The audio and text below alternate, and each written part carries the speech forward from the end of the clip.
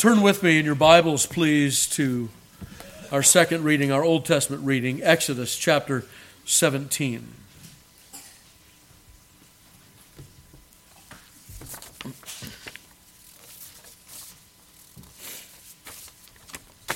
Verse 1, hear now the inerrant, infallible, and inspired word of God. And all the congregation of the children of Israel journeyed from the wilderness of Sin after their journeys, according to the commandment of the Lord, and pitched in Rephidim, and there was no water for the people to drink. Wherefore the people did chide with Moses and said, Give us water that we may drink. And Moses said unto them, Why chide ye with me? Wherefore do ye tempt the Lord?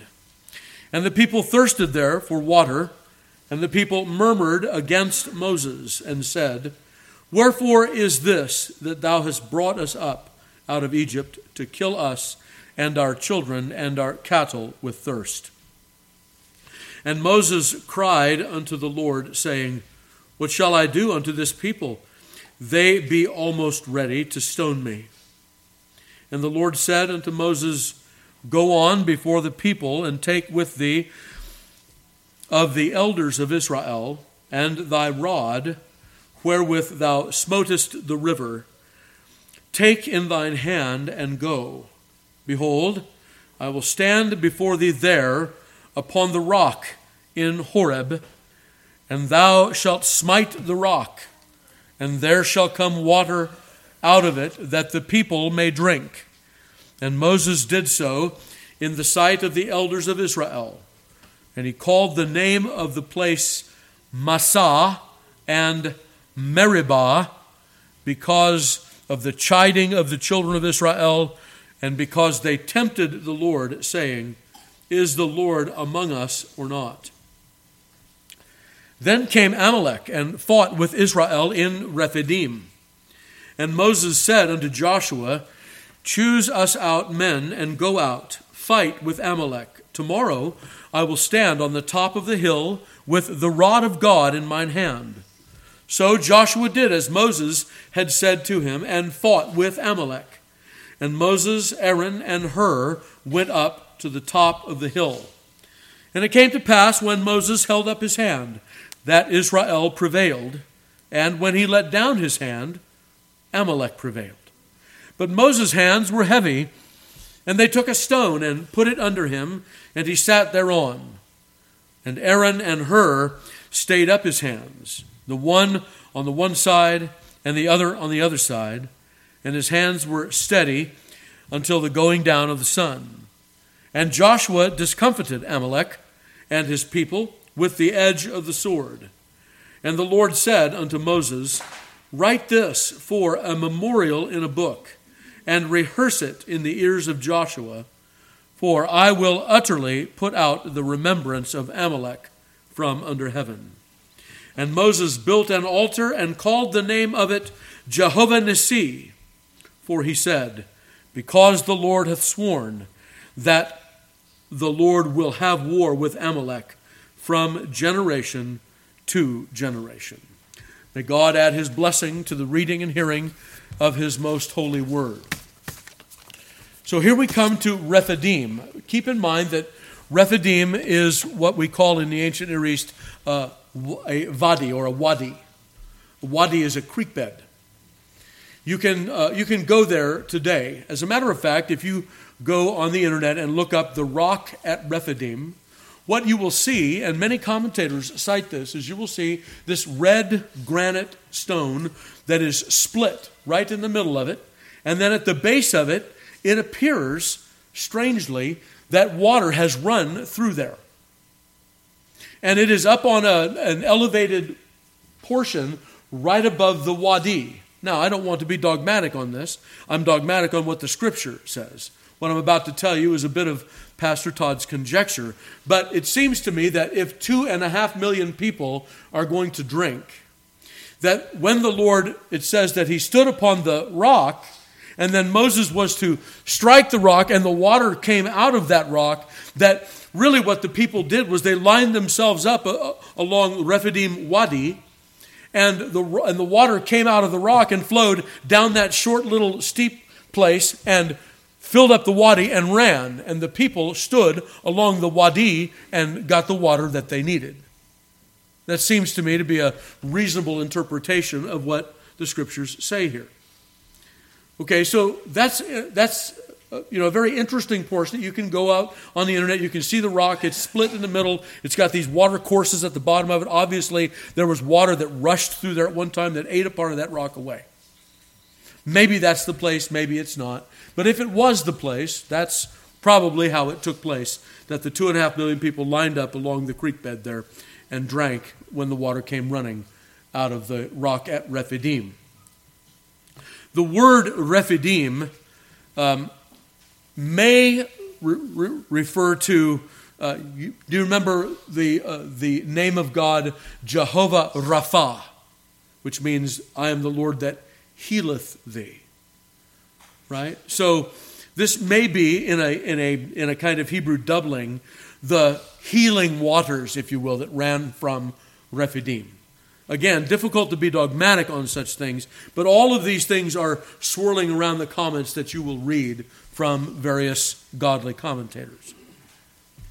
All right, so keep in mind also that here they are thirsty, and they're coming over this rise, and they can see that the land does this, that there's going to be a creek bed there. They're anticipating water, and they get there, and there's no water.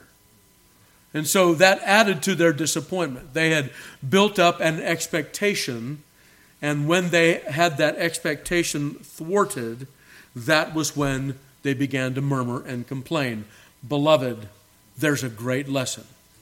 We get our expectations up in a particular way or other, and when those expectations are not met, we end up murmuring.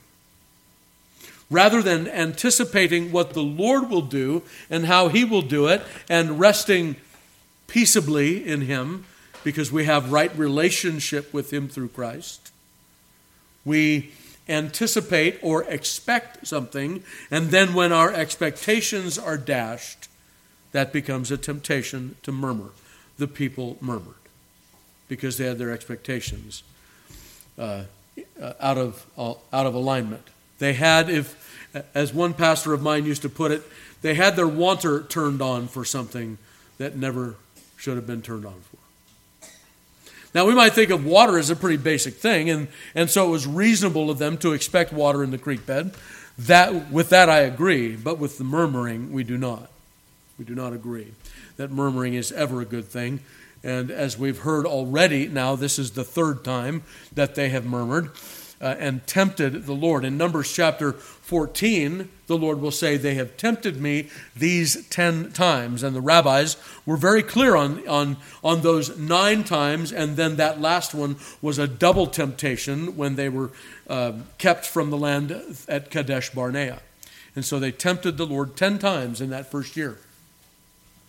And in tempting him 10 times, he said, you will not come into the land that I have promised your fathers, but your children will come instead. So we remember that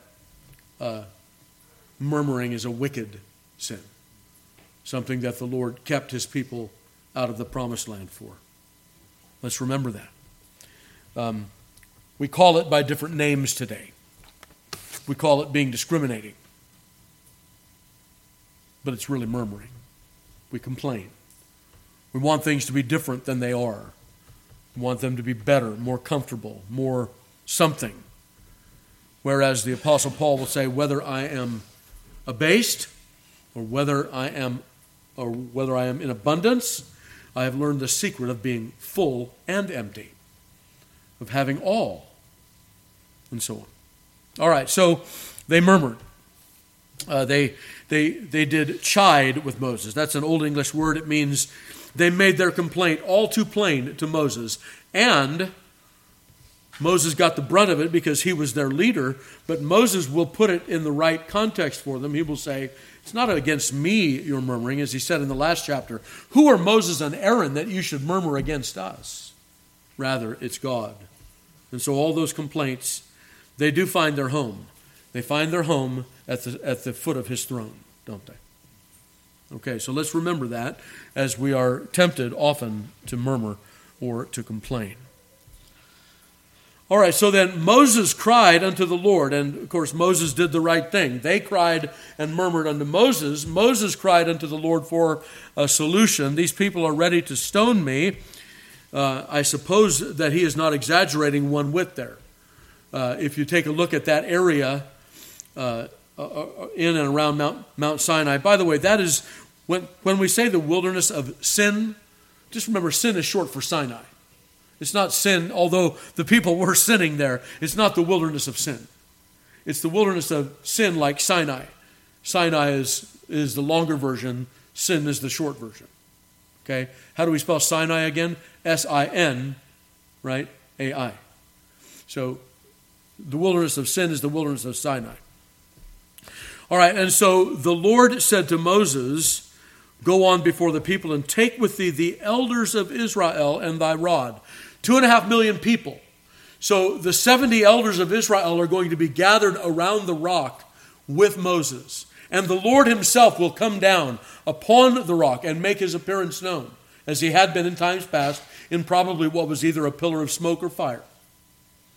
And so here he is, showing that he is still with the people. Notice how the Lord condescends here. And then also he will take the 70 elders so that they will go and teach the people what they saw up close that the people could not get near to see. Those 70 elders are responsible then as leaders of the people to teach them the good truth that they're about to witness. That is, that Moses will strike the rock. And when he strikes the rock, what happens? The waters come gushing out and fill the riverbed, and the people drink. Okay, so Moses called the place Massah and Meribah. Massah, temptation, and Meribah, murmuring or chiding, because of the chiding of the children of Israel and because they tempted the Lord, saying, is the Lord among us or not? We'll only remind you what we said last week, which was what? Can the Lord do what he wants with water? Well, they've just come out of Egypt and seen the water stand up. The Lord can do whatever he wants with water. And yet it is once again about water that they come and murmur against Moses. We saw last week, right, against the Lord. We saw last week that not only did they chuck a tree into a bitter fountain and it became sweet, but then they went to another place where there were 12 springs of water, one for each of the tribes of Israel. Now, here they travel in this way to the land of promise, and the Lord is sparing them from wars with the Egyptians and the Philistines. And so he takes them this way, but they find a way to murmur, and so the Lord heals them with this flowing water. All right, and let's also make sure we understand the typology of it, because remember, the rock that followed them was Christ, not some rolling rock that followed them, but wherever they found a need, there was their rock that was with them, Christ.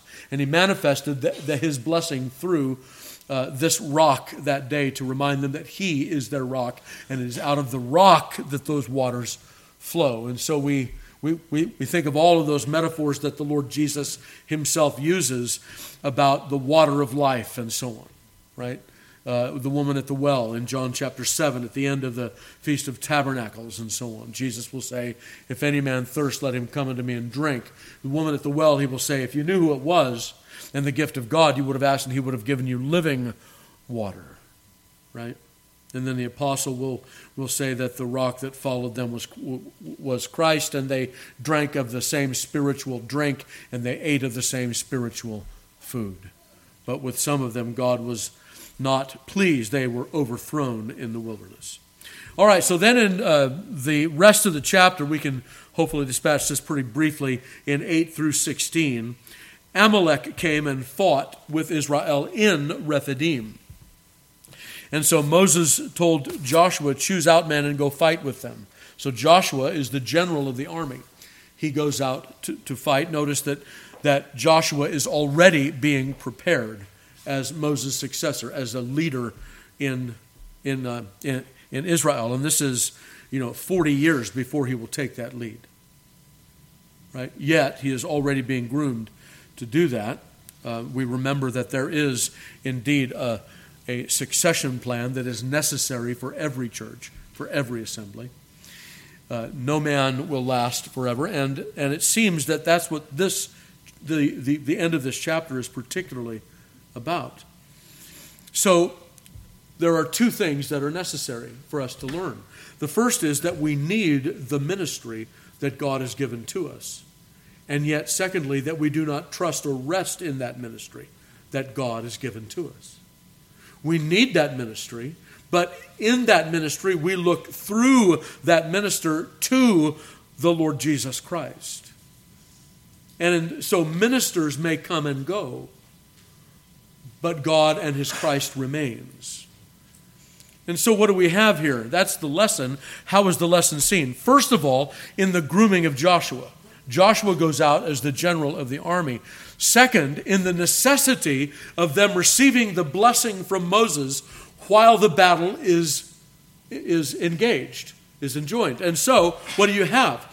You have Moses, and he's holding his hands up on the hill, and the people, for their part, that are fighting with Amalek, they could look up to that rallying point, to that banner, if you will, of Moses, the minister, the man of God, standing there with his hands up, blessing them in the battle. And while Moses' hands are up, Israel marches forward.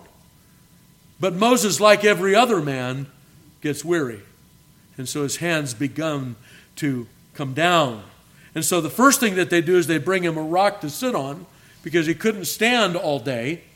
And then second, they bring Aaron and Hur alongside him to help him. They go up to the hill with Moses and they hold up his hands so that the people will recognize it's not the strength of Moses that we fight in, but it's the strength of the Lord.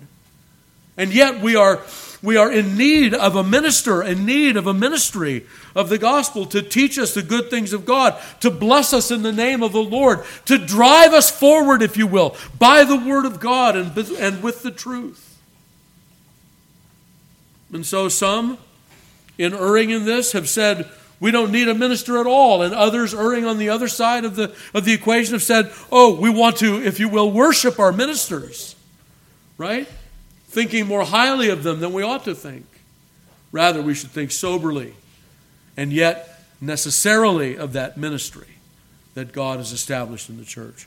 So, three movements then, right? Joshua discomfited Amalek and his people with the edge of the sword, and so they are to remember that. But notice the banner that they remember is not Moses' hands were up, but Jehovah Nissi, God is my banner. And so they are to remember that as they had that rallying point of Moses' hands being raised up in the air, he was their banner, if you will, that day, that he was but a minister, and that God truly is their banner.